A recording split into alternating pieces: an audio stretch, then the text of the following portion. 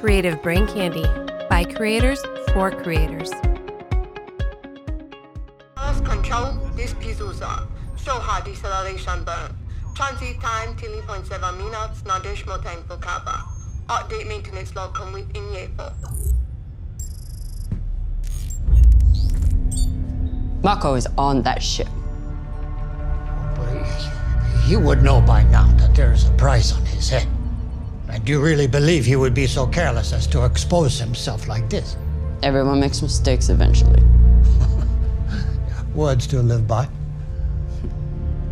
The ship has been underway without a stop or rendezvous since this transmission was sent. There's no way he could have disembarked. We can't afford to wait until he gets to Palace. The ship could go dark any time and he could slip away. Yeah, and to capture him, we need to board it. He won't be alone, there'll be a fight. And we need ships and belters with guns. When Fred and Dawes see this, they'll give us whatever we need. This time, Mako won't be able to talk his way out.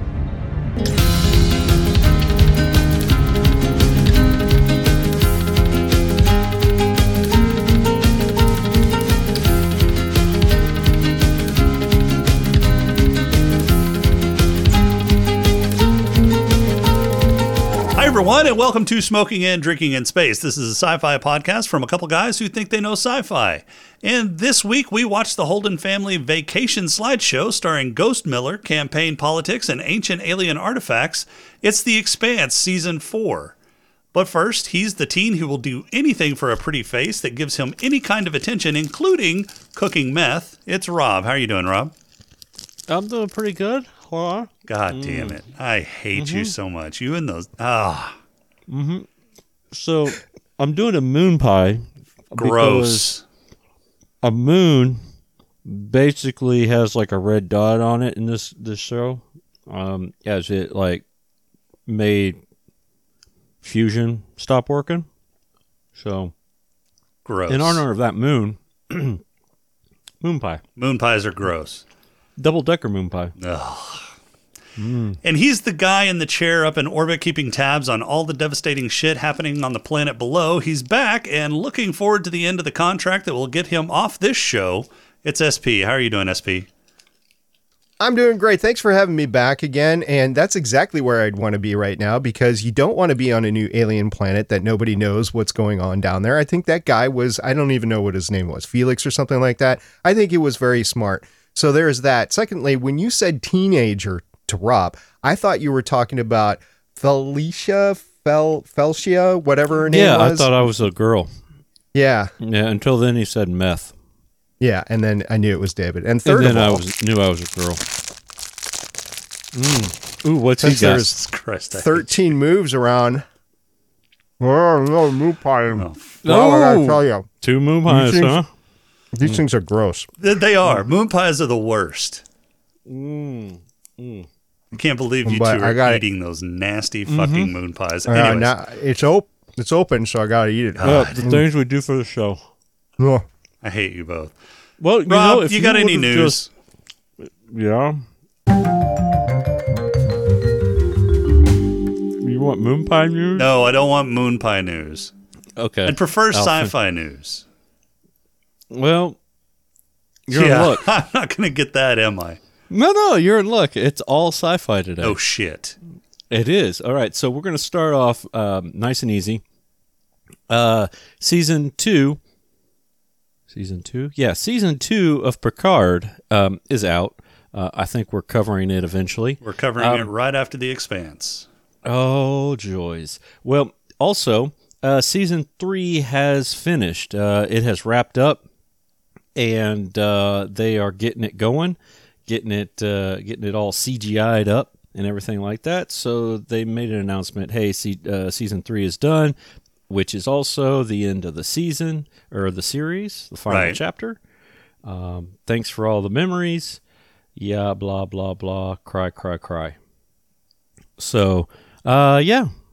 It's been confirmed. 3 seasons, 3 and out. Yeah, I'm looking forward to watching it. I'm intentionally not watching it until we review it, and I'm trying to keep away from spoilers, which means that there's a couple of channels on the Gonna Geek Discord that I have definitely been avoiding.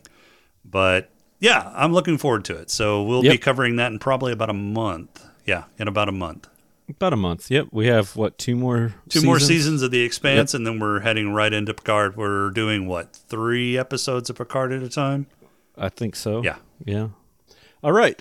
Second one. Quantum Leap. Quantum Leap reboot is happening. What? Yeah. So they've gotten their actors. In fact, they started the pilot production this past week. And for those that want to know what it is about, I happen to have a synopsis for you. The follow-up to the original Quantum Leap takes place 30 years after Sam Beckett stepped into the Quantum Leap accelerator and vanished. Now a new team has been assembled to restart the project in the hopes of understanding the mysteries behind the machine and the man who created it. So it's not a reboot, it's a revival. It's a revival, and they're calling it a reboot, I guess. Reboot isn't... No, that's a Yeah. revival. A reboot is when Yeah. you totally redo something. Right, yeah. Anyway, so they're working on that. They've got Caitlin Bassett, Nanrisa Lee, Mason Alexander Park, a bunch of people that we don't know. Yeah, I've never heard of any of these people. Yeah. They got a bunch of people you don't know in this. It looks like it could be interesting. Uh, I don't know. Maybe? I mean, Well, I'm so sick. I'll give it a shot. But I'm not It's on holding my Peacock, breath. right? I don't know. I mean, it is NBC. Or no, it's not NBC. It's CBS. Okay. Wait, I thought the CBS. original Quantum Leap was on NBC. I'm looking here. I'm double checking. Oh, no, well, yeah, it was on NBC originally. It doesn't say what it's going to be. Quantum Leap reboot pilot greenlit by NBC, and this was NBC, back in yeah. January of 2022. Yep. Okay, so it is NBC. I think it's going to be on their main stuff. I don't think this is. I'm not seeing anything that says this is Peacock. They're releasing only. it on network. Okay. Yeah. Now, maybe they'll change their mind. They haven't said where they're releasing it. They just have a pilot. So. Bakula teased significant conversations about a revival, so we might actually be getting him. I mean, if they're trying to follow him and find out more about the creator, I would think that they would want to at least reference him. I guess I would. I mean, yeah, that would be a draw. I'm sure for they'll me to bring watch it. I'm sure they'll bring a cameo in there at some point. Like the original series in Next Generation. Yeah. Well, if I remember this series finale correctly, he basically leapt again, and that was the end of the series. Right. Like Yeah, leapt he was out of gonna that barber continually- shop and was gone. Yeah. Yeah, he had a opportunity to leap back home and decided not to. Right. Yeah. So maybe they're chasing him down, trying to figure out how to bring him back or something. I don't know. Yeah. I enjoyed the original Quantum Leap. It was a little episodic for me, but it was still a really good show. I'm against all of these stupid reboots and revivals that we've gotten. Come on, let's get something new. I don't disagree. I mean, The Expanse was something new. We wouldn't have gotten The Expanse if we got another like Battlestar Galactica reboot or something like that. Not that I'm complaining about the 2003, 2004 one, but after that finished, they were immediately talking about rebooting it again with like 3 different types. And I was like, no, let's get something else. Now they're talking about Babylon 5 reboot. I guess that's coming out pretty soon. And I get it. It's a tried and true thing, but there is so much in literature and sci-fi literature that's available to go out and do. I mean, the whole Honorverse with Honor Harrington is available for somebody to do either in a film adaptation or a streaming adaptation, something like that. I would love to see that. It would be incredibly complex. They're doing Halo. I mean, yay, they're doing Halo, but is Halo, right? Yeah, Mass Halo, Effect would be fun to do too. But anyway, there's just so much available now, either in literature or in video games, that it's kind of stupid to reboot something that's gone through an iteration already and then Just like in Battlestar Galactica in 2003, you had a bunch of naysayer fanboys saying, "Oh my gosh, you can't gender swap Starbuck. I can't believe they're doing this." And then it turns out to be great. And they're all like, meh. Yeah, I don't know. What are they going to bring to the new Bab 5 reboot? I mean, how are they going to do that better? They could probably do better graphics. I mean, when Babylon 5 came out, it probably had some of the best graphics in the industry, but they were still pretty primitive compared to what they have today. But as far as the story, I don't see how they're going to improve on that. They're going to actually use the sets that were created in space for The Expanse, the Medina Station or the Behemoth or the Nauvoo, whatever you want to call it. They're going to use that for Babylon 5. Oh, no shit. No, I'm just joking. Oh, God. I was like, come on. Oh, my God. All right. What else you got, Rob? Wow. Gullible's written on the ceiling. Shut the fuck up. Talking about reboots and redos, Dune Part 2. It is scheduled or expected to start this summer for production, with a release on October 20th, 2023. I'm so glad they greenlit the Part 2 because Part 1 was so good. Yep. What's kind of interesting of this is that Florence Pugh, Black Widow from Pugh, I think it's Pugh, yeah, from Black Widow fame, is possibly going to be Princess Aurelian. Yes. That would be sweet. So I saw that news. I was like, I want to see more of her. She's actually not done a ton of stuff on screen, but what she's done, I've absolutely enjoyed. So I would love to see her in Dune. Matter of fact, as Rob and I were talking right before here, I was watching Dune last night. It's on again on HBO Max because I think it left for a little bit and it's back now. And I was watching it again in the background as I was editing my other show.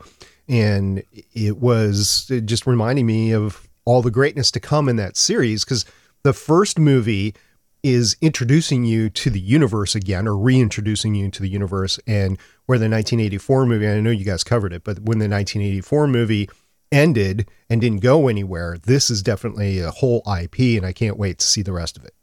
Yeah, it'll be interesting if they go into some of the other novels like The Children of Dune and further. I mean, there's a lot of story content in there. I would just be happy if they nailed the landing on the first book. That's fair. All right. Anything else, Rob? Nope, that's it. Wait a minute. Before we go forward, I just want to say we were talking about last time about the SLS actually coming out and being on the stand and everything. That's the big Artemis rocket. Just want to say it's supposed to be happening this week. So we will see if it happens, but it's supposed to be happening this week on time in the middle of March, like I said last time. What are you giving the over-under on it? I'm not. Yeah, you don't want to do that. You're going to take the under. All right. Oh, absolutely. Well, let's hear from another podcast on the network, shall we? All right. Excited to hear what's on this week. Psst. Excuse us. We've been trying to reach you about your life's traumatic experiences. No, don't hit fast forward. We come in peace. I'm Jamie. And I'm Steph, and we're the hosts of the Stay Wild Trauma Child podcast. We are two best friends who are openly sharing their healing journeys while navigating sudden loss, parenthood, relationships, mental health, and so much more. So grab your favorite drink, get cozy, and join us every other Tuesday night for some hard truths, a whole lot of laughs, and maybe even a little bit of healing. We will shut up now and let you get back to your show. Stay wild, future trauma child. All right. Definitely go check them out at creativebraincandy.com and all the rest of the great podcasts that we have out there. Who's ready for a pod crawl? Sure. I want to see this. Let's do it. We can call it, I don't know, say a pod crawl? The pod crawl! Pod crawl! Pod crawl! Pod crawl! Excellent! Insert it deep! Pod crawl! Kind of like a space suppository full of information. Now that Holden has saved the system, again, he and the Rossi crew decide it's time to take a vacation. They book their vacation through their favorite travel agent, Ghost Miller, and head to Ilis, or New Terra as the self-centered Earth people like to call it. There, they are greeted with a view of towering claw-like ruins and a new feud between the Belters that settled the planet and the mining corporation that wants to trample their claim. Holden, never one to back down from a windmill, decides he's going to broker peace between the two. Oh, and also because he was told to do that by Secretary General Christian. She's running for re-election against a former cabinet member who didn't get her way, and Christian is pulling out all of the shovels to dig up dirt and sling mud at her opponent. Meanwhile, Bobby is back on Mars living the civilian life after getting kicked out of the Martian Marine Corps again. It's not too long, though, before she starts smashing heads when she bails her nephew out of a jam and then later joins the crew of heads she smashed. She's starting to uncover a conspiracy between Mars and the Belt, but is just starting to scratch the surface when she sends a desperate message to Christian requesting a juror. Back on Ilis, Holden, the McCoys and the Hatfields are all attacked by a swarm of metal locusts, and Miller tells Holden that the Big Claw ruins are the key to finding out what's going on with the planet. It seems the civilization on this planet actually killed the civilization that created the protomolecule, and Miller would like to know how and why. So Holden does some gardening for Miller, and then Miller starts flipping switches, but flips the wrong switch and activates all of the machinery on the planet. Oops. After Holden torpedoes a planetary plow, the planet steps up its game by suppressing all fusion reactions in and around the planet. It's also death-raying everything that tries to head down to the planet's surface. Things get complicated as the Hatfields and McCoys amp up their vendettas, and an entire island on the planet blows up, causing a massive shockwave and tsunami to scream across the surface. Holden and the two rival factions have to hole up in one of the ruins to ride out the flood, but space slugs start to drop on their heads, killing them as they all go blind from space amoebas filling up their eye holes. Really space Everyone bugs. except Holden is infected, so he gets to escort everyone to and from the potty as he and a biologist try and figure out why he's immune. Apparently, the biologist has never heard of doing a medical history because it turns out Holden's cancer meds are what's killing the eye eaters, and once she synthesizes the med, everyone can see again. About this time Miller makes another appearance, but without his hat, which is an important distinction because it seems that hatted Miller was not Miller at all, but an imposter. Hatless Miller is the real Miller consciousness, and he's taking Holden down into the bowels of the machine to shut it, and the protomolecule, down for good. It's going to destroy what's left of him as well, but he's ready to get rid of the 100,000 or so souls screaming in his ear like a bad case of tinnitus anyway. Once in the depths of the machine, they find a tiny singularity, but Holden gets distracted by gunfire between Amos and some RCA thugs, so he runs off to check while Miller gets things set up. The bio-lady shows up at this point, and Miller has assumed the form of a metal praying mantis, and she guides Miller close to the portal, but Miller gets smashed by the machinery not wanting to get shut off.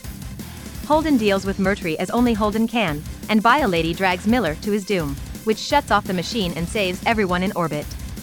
Alex is really mad at the RCA ship that tried to bomb the Rossi when her engines were down, and threatens to light them up if they so much as sneeze. Holden ships Murtry back to Earth to stand trial. Amos gets some new fingers he takes for a test run with some Jurgens, and roll Marco spacing Ashford and sending some hate mail to Earth. Credits. All right, season 4 of The Expanse. So we are now over halfway done with the entire series. This season had kind of a change of pace, so there was a lot more planetary action involved. The planetary action had kind of a space western feel to it.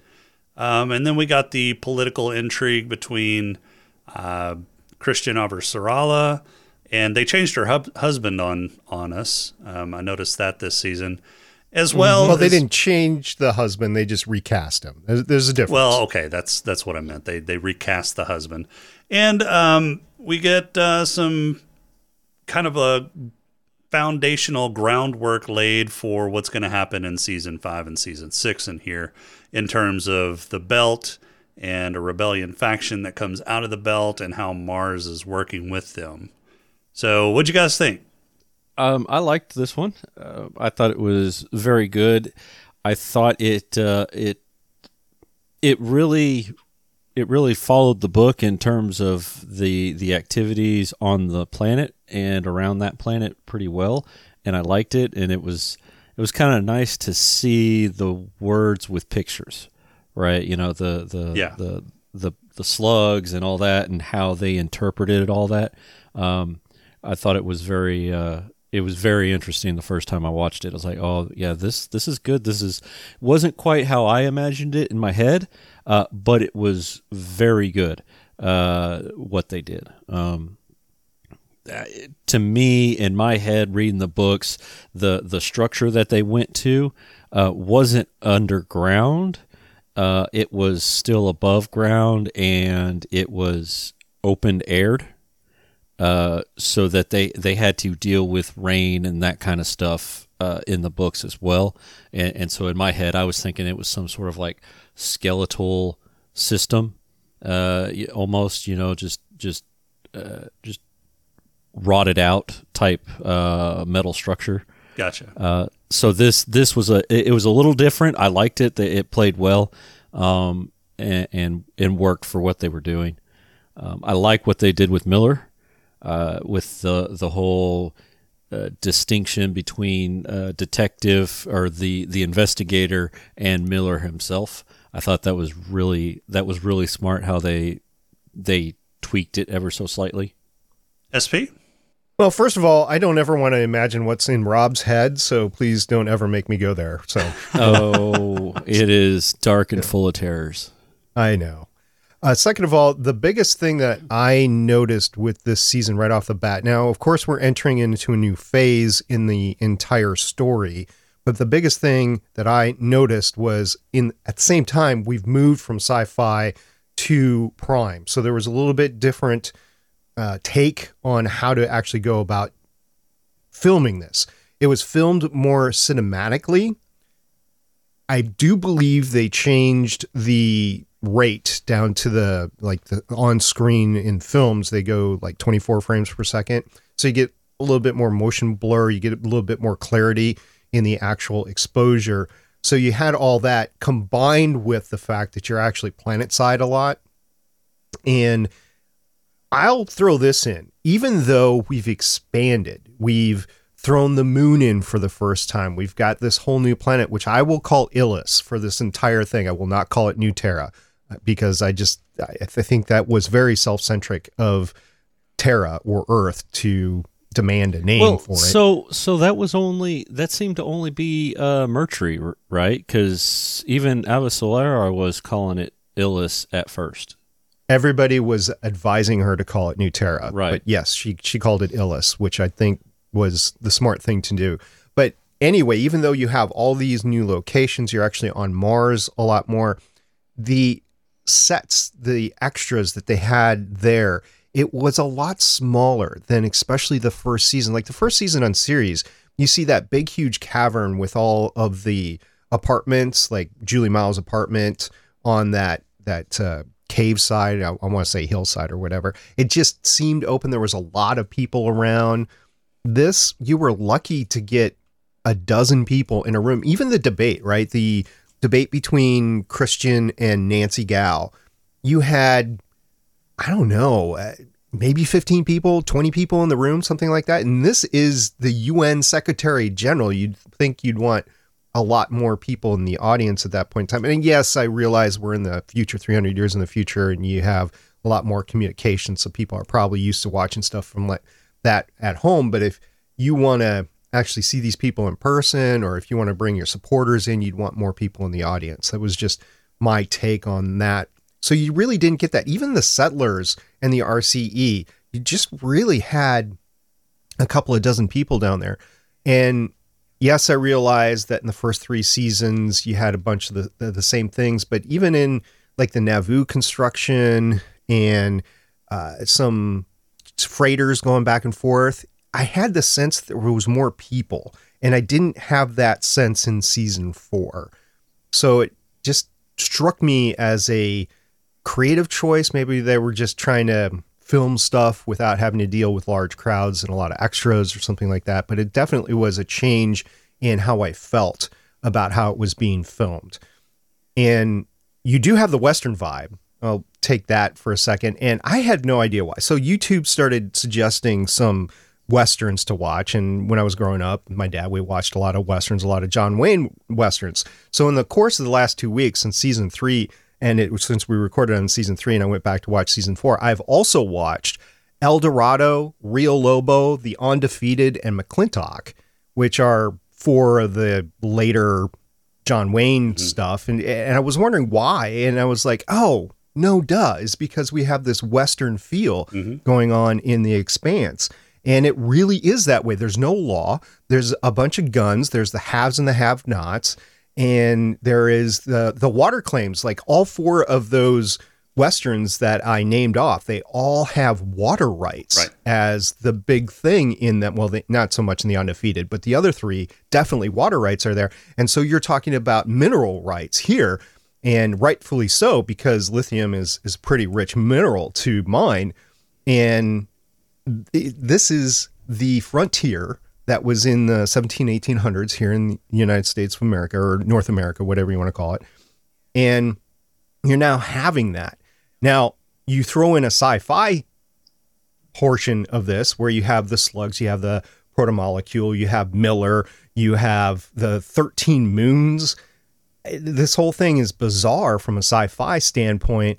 So it's a little bit different than the frontier, but maybe not so different than Australia, because a lot of crap is going to kill you in Australia. So basically, they should have been calling this new planet New Australia. Yeah. Yeah, it's definitely got a space Western vibe. I mean, there's a ton of Westerns that also deal with mineral rights and claim jumping and mining companies coming in and basically, running everybody out of town to get their claims. But and so that's where I equated this. This even comes down to, the showdown at the very end of the last episode between Murtry on the bridge. Between Murtry and Holden, where they have a draw. They have a quick draw.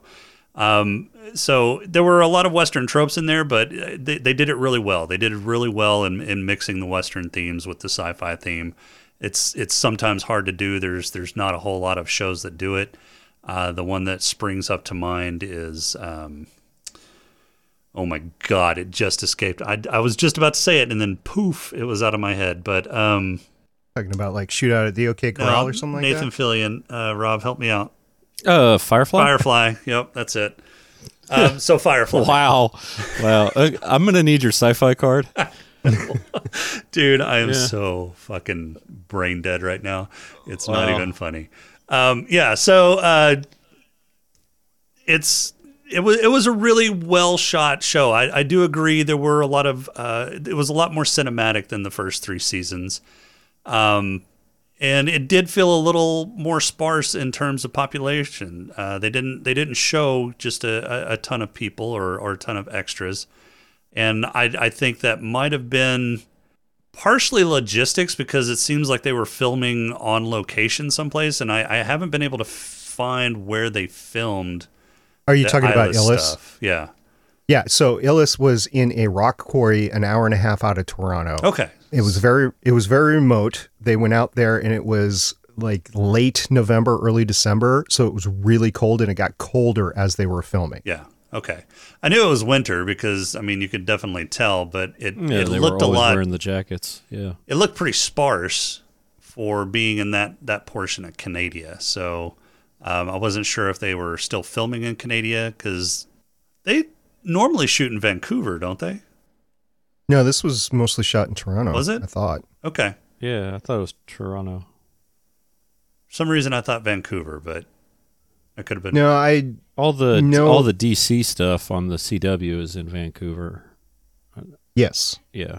But for this, Alcon Productions, I think most of it was shot in Toronto. Most of their shoots are in Toronto. There is a large sci-fi contingent. Defiance was shot around the Toronto area. Right. And when I was doing Voices of Defiance, there was talks about us bringing us up there and being on set and everything, but they didn't make it past the season 3, so it would have been the next season. And the showrunner was on board with starting to bring in some fans to see everything, but I could be mistaken, but some of the sets that were torn down, the lot that they tore down, I think some of that went to The Expanse. It was about that turnover time. No, I mean, I wasn't sure, and so you're probably right. For some reason, I had Vancouver in my head, but it's probably Toronto. So I'm going to go with your, because I'm not sure at all. But yeah, I mean, that even around Toronto, that doesn't really look like Toronto. It was pretty flat and pretty arid and not a lot of vegetation. But if it was an old quarry, then that makes sense. Yeah, it was kind of funny hearing some stories at the time. So the guy, I can't remember his name, and I never will, because I'll always think of him as Owen from Torchwood. But the guy that played Murphy,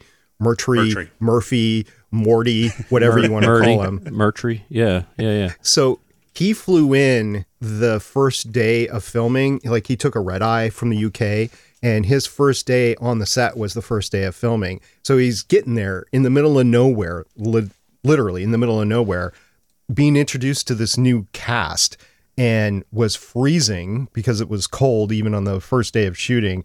And he had no idea what was going on. So his coldness to everybody, he got to be good friends with everybody at the end, but his coldness, especially in those first scenes, like I think the first scene that he shot was the scene of the crash, the shuttle crash.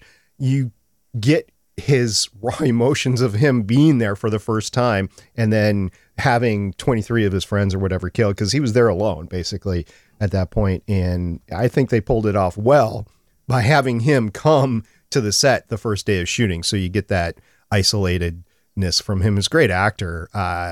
Plays a lot of people that I'm not, I don't like, but he does it well. So I liked having him on board for this season. Yeah. So I remember him from The Man in the High Castle. Yeah. Oh, he yeah. was in that? Yes, he was in that. He was the dude that was tracking people down in the that's right. the neutral zone. Yeah. Okay. Yeah. Yeah. So it's he was been a in, while like, since I've watched that. Second season, something like that. Yeah. Yeah. So yeah, I remembered him from Man in the High Castle, and which makes sense that I guess they brought him on because that was an Amazon Prime production too. So you tend to see a lot of people that were on one Amazon Prime production go to others. Well, you saw that with Sci-Fi Productions as well. Yeah, that was pretty rampant on Sci-Fi too. Yes. So I had a question for you guys, and which side do you fall on? The RCE side or the Belter side as far as their land claim? The Belters. They were there first. Yeah. I'd have to go to Belters for a lot of reasons. First of all, they were there first because they had nowhere else to go. I would go with the Belters because they wanted a new start, and they were there from the beginning. And the only reason the RCE came was because they were getting initial reports from this planet that it was mineral rich, which is why the RCE was sent to do some exploratory surveying. Unfortunately, the way the whole thing ran is that the people that do the initial survey, if there is a claim, get a percentage of said claim, as Morty himself said. Yeah, I know I said his name wrong, but I'm going to do that throughout this entire thing. And he said he was going to get 1%. Now, what's 1% of an entire planet full of lithium? I mean, he's set for his life, his kids' life, their kids' lives. Yeah. He could buy his own planet for all that. So, of course, he wants that. And they set it up so nicely. So I didn't really notice this until the second time I watched this. When they're coming down in the shuttle, the captain is talking to him, and Morty is talking about what had happened with prior claims and the fact that they paid people off and whatever. So he's seen person after person or organization after organization get paid for hard work that he's done in his mind, and he wants his payday finally. So that's what's really motivating this entire thing. Is like, these are the rules that we live by, and I want mine because I'm here, and this is how the system works, and I'm going to get it. So if it wasn't for him, if the actual captain was there, I think things would have gone extremely different if the captain didn't die on the landing. Yeah. But, do you think it would have gone completely different if they came down safe? Yes. Do you think they would have cohabitated better? Possibly. I think they would have. I think it would have taken in my mind, I can't make up my mind whether to call them Belters or settlers, but you'll probably hear me go back and forth between the two. But they still I think considered the Belters, themselves Belters, so I think you're safe there. I think the Belters would have taken longer to get to the point where they didn't have the rights to the claim if it was done via the captain's way versus the way the security chief was doing it. Now, that said, there was still the opposition. There were still the terrorists there. They were trying to protect everything because they knew, a small portion of them, like 5 of them or something like that. They knew what this was all going to mean. So I don't know if they were going to experience guerrilla warfare the entire time or not. But if the captain was able to negotiate something right from the start with these Belters, then things would have been very differently. But Morty, from the very beginning, he was on the defensive because he had 23 of his people killed. So he's failed in his job right there. And he knows that this is a big payday, and he's now in charge, so he gets the payday. So yeah, the combination of things, I think, went very differently than if it was the captain in charge. So my contention is that supposedly the RCE had this claim from the UN for this planet, but who gives the UN the authority to allow claims on that planet? I mean, it's an exigent planet. It's outside of their authority. So the Belters were there first. They claimed the planet. They settled the planet. They're improving upon the planet. They're digging ore out of the planet. It's their planet. Yeah. So in the books, it's a combination of the UN and Martian delegates or whatever. There's a group that was assigning the claims and things like that, or assigning the stuff. And they were leaving the Belters out of it. So again, who gives the UN right. and Mars authority to do that? Right, the UN and the Mars, right? So because the Belters, like the Belters have nothing, and this is a precursor, and we see it in the show. It's a precursor to what turns into be the Free Navy. From the Belt, that they're tired of getting pushed around. Things are changing on Mars because there's all these other potentially habitable worlds that they can settle on. Yeah, so who needs to terraform a dead rock anymore? Yeah, why waste manpower and all that on a dead rock, right? So I don't know, and I think you misspoke in the pod crawl. I think this is a proto-molecule. That was his voice in the okay. pod I crawl? think you mistyped in the pod crawl. Oh, okay. This is a proto-molecule planet that was made dead by the other people, right? Okay, so how did I misspeak? Well, it sounded like you had. It sounded like it was said that this was taken.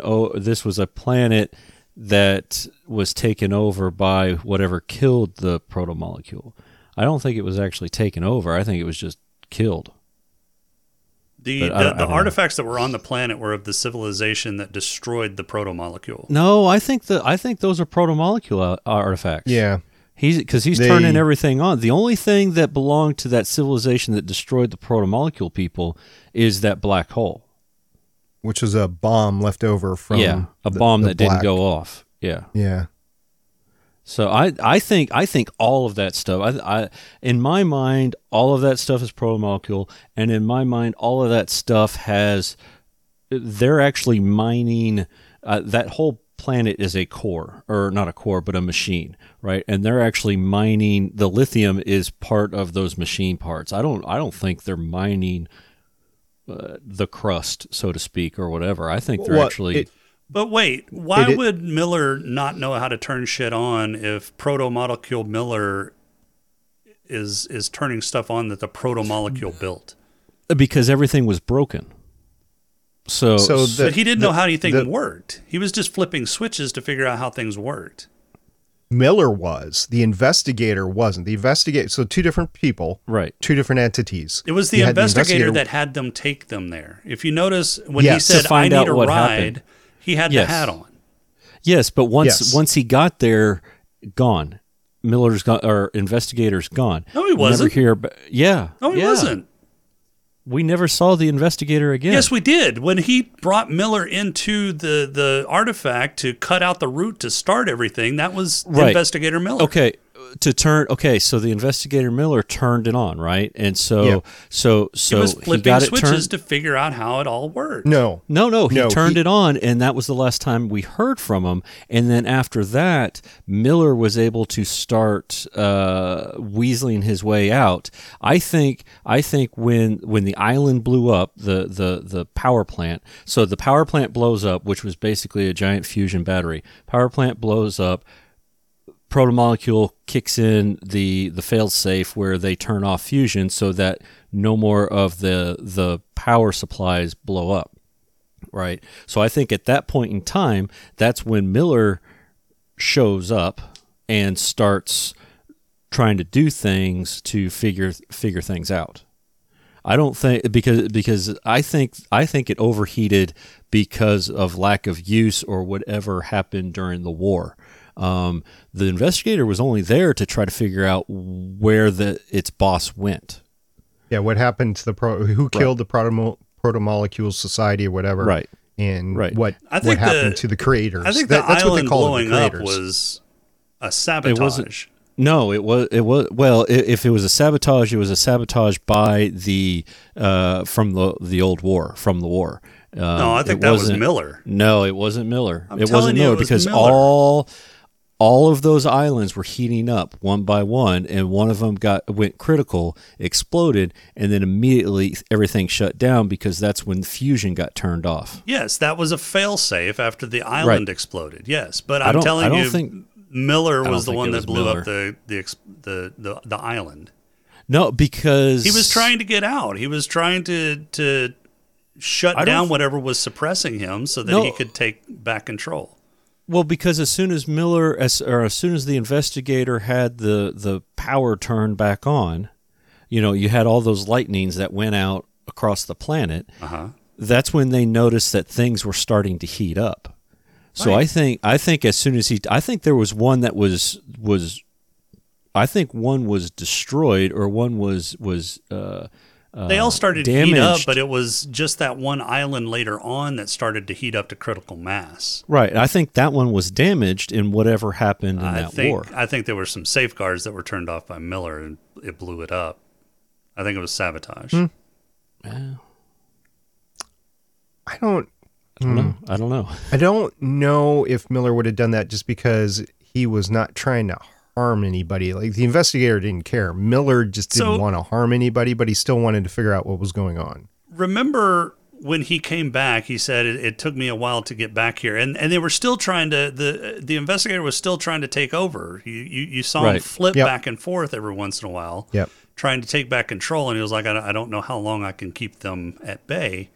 But also, you kept seeing a reset sequence. So right before the island heated up and blew up, there was a reset sequence. They showed the same sequence of the planet, like by the protomolecule view, where the magnetic concentric circles around each moon were showing up. You saw It keeps the reaching planet. out. It keeps reaching out. Right. 100 times it reaches It keeps out. reset, and then after that last vision of the reset, the same scene that they showed resetting, that's when the plant or the island overheated and blew up.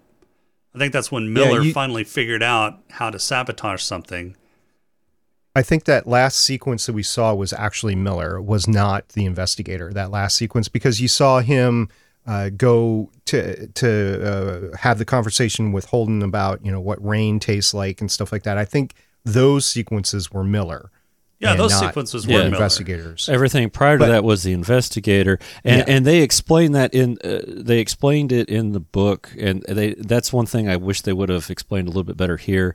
Is the investigator was there on the planet and it was reaching out trying to figure out what's going on. They can't find that black hole. Every time the investigator hit that black hole, it would die, and the protomolecule would make the investigator over again to do it to try again somewhere else. And because they couldn't see that black hole, every time they touched it, they would die. They knew something was there, but they didn't. They couldn't see it. They didn't know what was there, and so that's why it kept saying it keeps reaching out. It keeps 100 times. It keeps reaching out. It's trying to figure out what's going on. What's wrong. And they explained it in the book. There is that whole reset sequence that actually shows up as individual chapters, and there's thoughts from the investigator of like, oh, I see something, but I can't see something, and then I die, and then it resets itself. So it was really interesting reading that. And I like that they brought it in. I just wish they had explained what was actually going on there, because you do get this confusion of, is it Miller or is it the investigator? Because there are two distinct differences.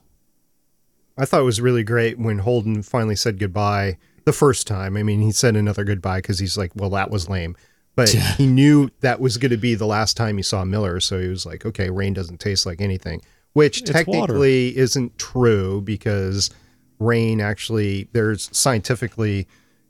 is a chemical that's released upon new rain, and that's actually what you're smelling, but the rain itself doesn't smell like anything. So, but that was touching that Holden knew this was going to be the last time, and he wanted to send his quote unquote friend. And I know last time I said they weren't really close, they weren't really friends, but he was sending, because he cares about people. He always wants to save people. So he's like, okay, here's what it tastes like. It doesn't taste like anything, just so you know, before you go.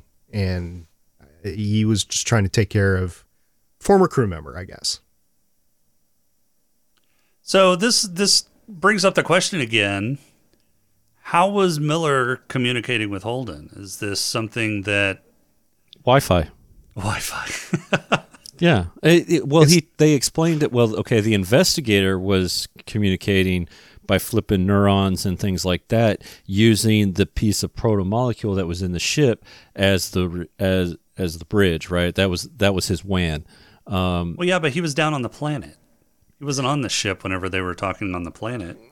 So interestingly enough, I heard an interview with Ty Frank, who's one of the authors, and he admitted that they never set a boundary to that Wi-Fi, but that there was a boundary. It couldn't go across the universe, but ship down to the surface was within the Wi-Fi. And that's from Ty Frank. Oh, yeah. Okay. So I'm thinking it's kind of the same. That signal got when the hybrid blew up. That there was a signal that went out everywhere. Venus got it and everything like that. So I think it's pretty strong, and the fact that they're at a planet that is all protomolecule, it's dead. Yeah, but when he was on Earth, he was talking to Miller, but it turns too. back on. But you had the protomolecule sitting in the ship. I think that glob was, let's just call it, that glob was Miller. That glob was the investigator, right? That's how the protomolecule was able to do it. And it just so happened that it was Holden that they talked to, because Miller had a connection with that particular person on that ship. I still question why the protomolecule didn't take over the ship like it did everything else that it came into contact with, because it could have gone through the ring on its own and then gone to another ring, once it was in ring space, and figured out what, gone to Ilus or Ilus, whatever, however you want to pronounce it, and figured this whole thing out on its own without having the Earthers take it there. Yeah, so it needs energy, right, to grow. Whether reactor, radiation, whatever. It looked like it was in between a bulkhead of some sort. So maybe there just wasn't enough there for it to feed on anything. Maybe. I don't know. I go back to the on a pipe, right? Yeah, I go back to the Agatha King, and that was on the surface of the dang thing. So I don't know. Well, I mean, it was hybrids that got shot at them, wasn't it? Yes, that's true. So I mean, they've bastardized it. It's not the protomolecule itself, right? It's a bastardized version of it.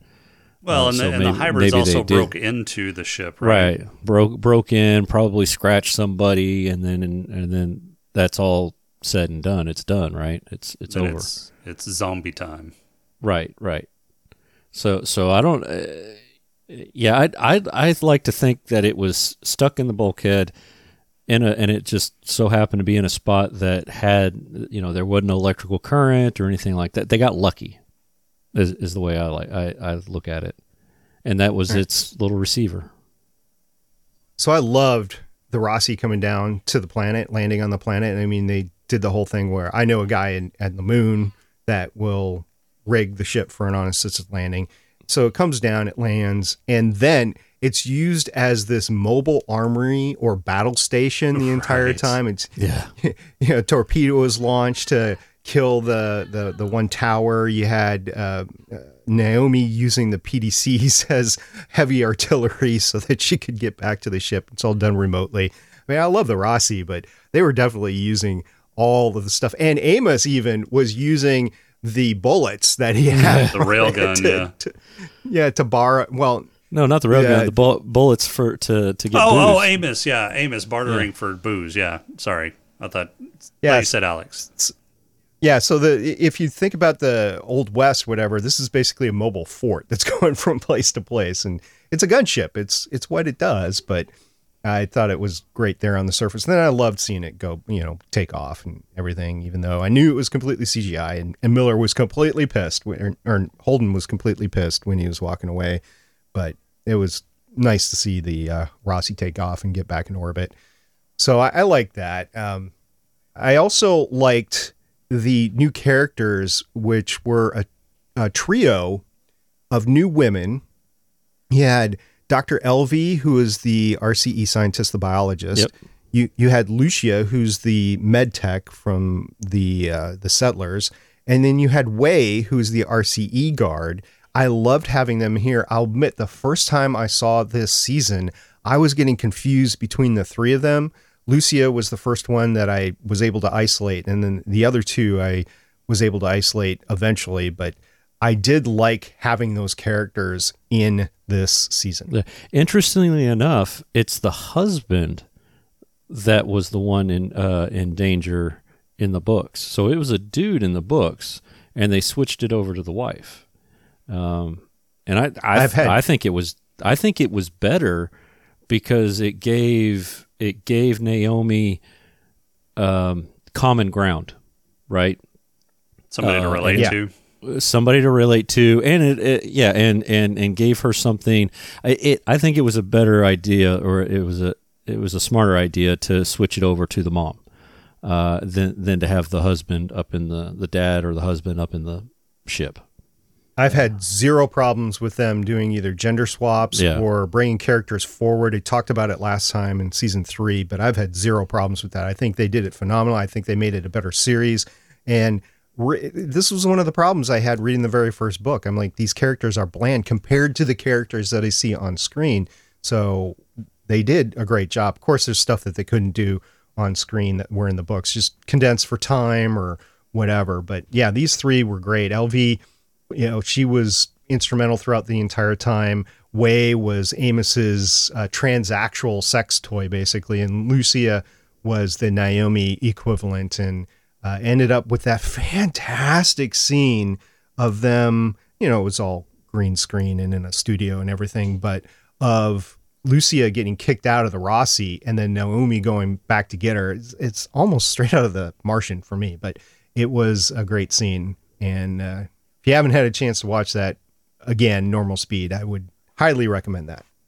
Yeah, and I really like the way that Amos just, shot the shit out of Wei whenever she got in his way. He warned her. He said, look, don't get in my way. Just walk away. And she's like, I can't do that. And then boom, she was gone. Amos has no fucking compunction about just shooting you in the face. Well, he'll give you a warning, but that's it. Yeah. You get one warning. And Amos has even gone after Holden before, right? Yeah. They've had their fight out before. Arguably, it was a stalemate, but I think if Amos really wanted to, he'd take Holden. I don't know. Blind Amos couldn't. Well, yeah, that's true. That's true. Finally beat you in a fight. You could say whatever you want. Yeah. All right. So, Rob, you got a haiku for us this week?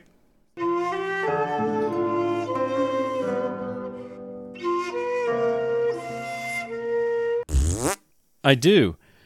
This one is titled Batteries Not Included. Lithium planet, battery islands explode, juicy black hole core. Nice. All right. All right. SP, you've been coming with the limericks. I got to ask. I do. Yep, I have one. I just want to say one thing about the season that I noticed is if this was the MCU, we have an army, we have a Hulk. This season would have been, we have an army, don't worry, we have a Bobby Draper. Right. Yeah. But I do have a limerick. It is titled Part 4, We Want More.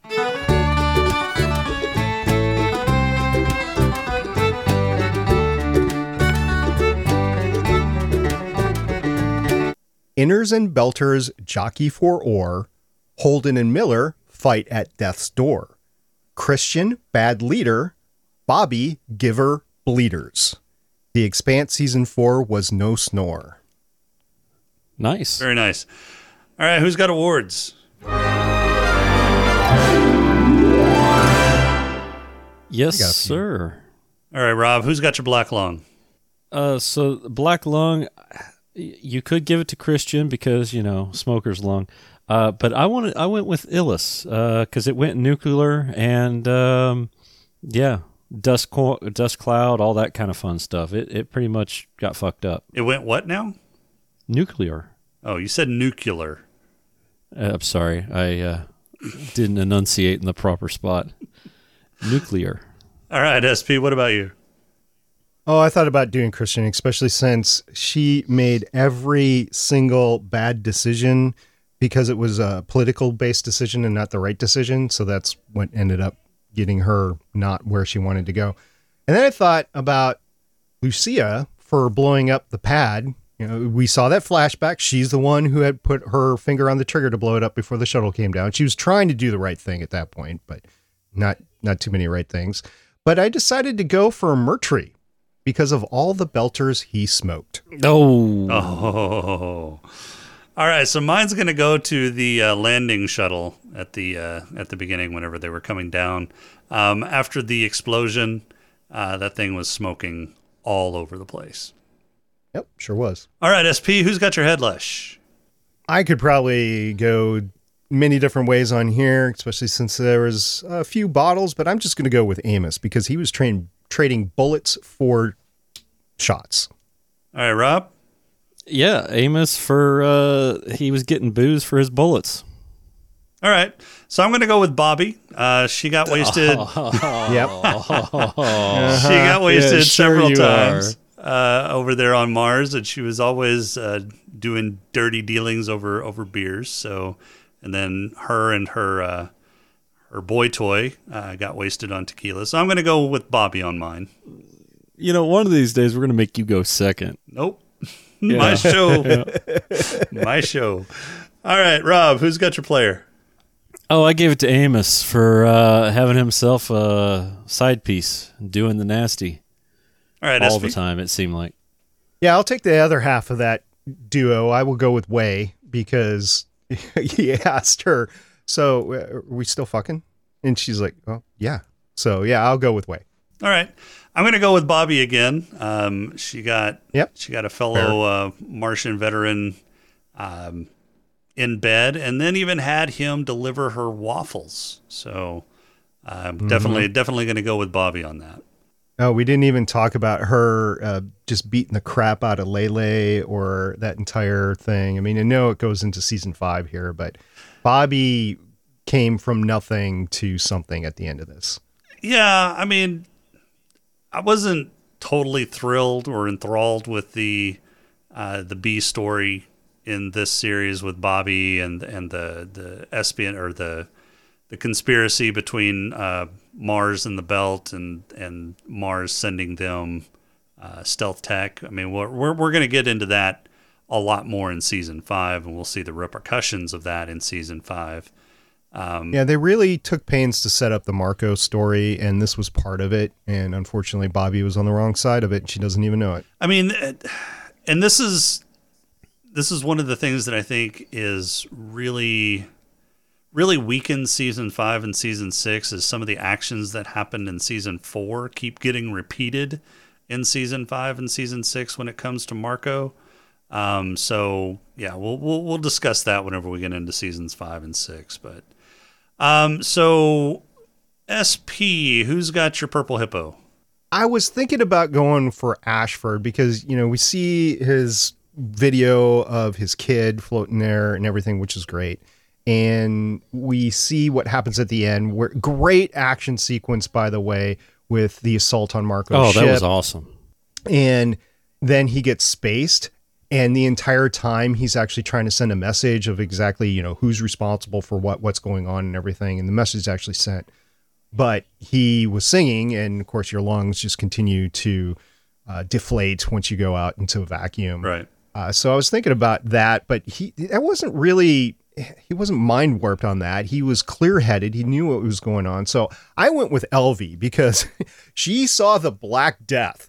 The same thing that Holden's seen. They're the only two so far that have seen what Holden has seen, last season and everything. And I will definitely give it to Elvie because she is now in that exclusive club of seeing universal death. Okay, Rob? So I gave mine to Christian. And I did it because I can't imagine waking up one day and there be a different husband in your bed. Same husband, just different face and different much taller. Face. Much taller. Yeah. Yeah. Nice. So I kind of agree with the LV one with SP, but I think I'm going to give it to Holden because he's now talked to two different entities in his mind. The proto-molecule Miller and the actual Miller, and has helped, destroy both of them. So I'm going to give it to Holden. He's talking to different people in his head and describing how rain tastes. So Holden's going to get mine. All right. So next episode, we are going to cover season 5 of The Expanse. It's the season before the final season. It's a shorter season. I think it's only 8 episodes in season 5? Season 10. 4 and 5 are 10 episodes, and season 6 was 6 episodes. Okay, so it is 10. And so this is I don't know. This season 5 is one that I thought wasn't as good as the previous seasons. We'll see. I've only seen it once, so we'll see what a second viewing comes up with. So, SP, where can the people find you? You can find me over on the GonnaGeek.com network. That's GonnaGeek.com. I do a podcast called Legends of S.H.I.E.L.D. right now that is going over the X-Men, the animated series from the 90s, preparing for the 1997 or the X-Men 97 show that's supposed to come out next year, as well as we're genning up for the Moon Knight series coming up this summer. I don't know if you guys are going to cover it sometime this year, but it is the next MCU Disney Plus series to come out. Yeah, we'll be covering it. We are? That's what we do, isn't it? Yeah. On Smoking and Drinking at Capes, your other show. Right. Yeah. I like how he's making content for my show. Thanks. Huh? Okay. Apparently we're going to be covering it. Somebody has to. Yeah. Apparently we'll be covering it. All right. Well, thanks for joining us again, SP, and we'll see you on the next episode. That's all we've got for this week. Our intro and outro is... That's all we've got for this week. Our intro and outro music is Welcome Home by Campo. He is screwing up tonight, Podcrawl Rob. music is Snack Fix by Machette. If you like the Yes, show, please please rate and check review it us on out. iTunes. You can leave us feedback on our Discord channel at smokinganddrinkingspace.com/Discord. I hate you both. On Twitter at @Cetus_podcast or email us at smokinganddrinkingspace.outlook.com. You both suck. If you'd like to throw a few nickels our way, you can become a Patreon supporter by going to smokinganddrinkingspace.com/Patreon. Not goodness. Make sure to visit Creative Brain Candy for more great shows and other creative works at creativebraincandy.com. For this week, I am Jason, and I hate you both. Yep. So sage advice was done on this this season. Don't put your dick in it. It's fucked enough already. Rob, do you need that advice on a daily basis? No. I would think somebody would tell you that every day. Nobody lets Rob put their dick in them. And we'll talk to you next week. Bye.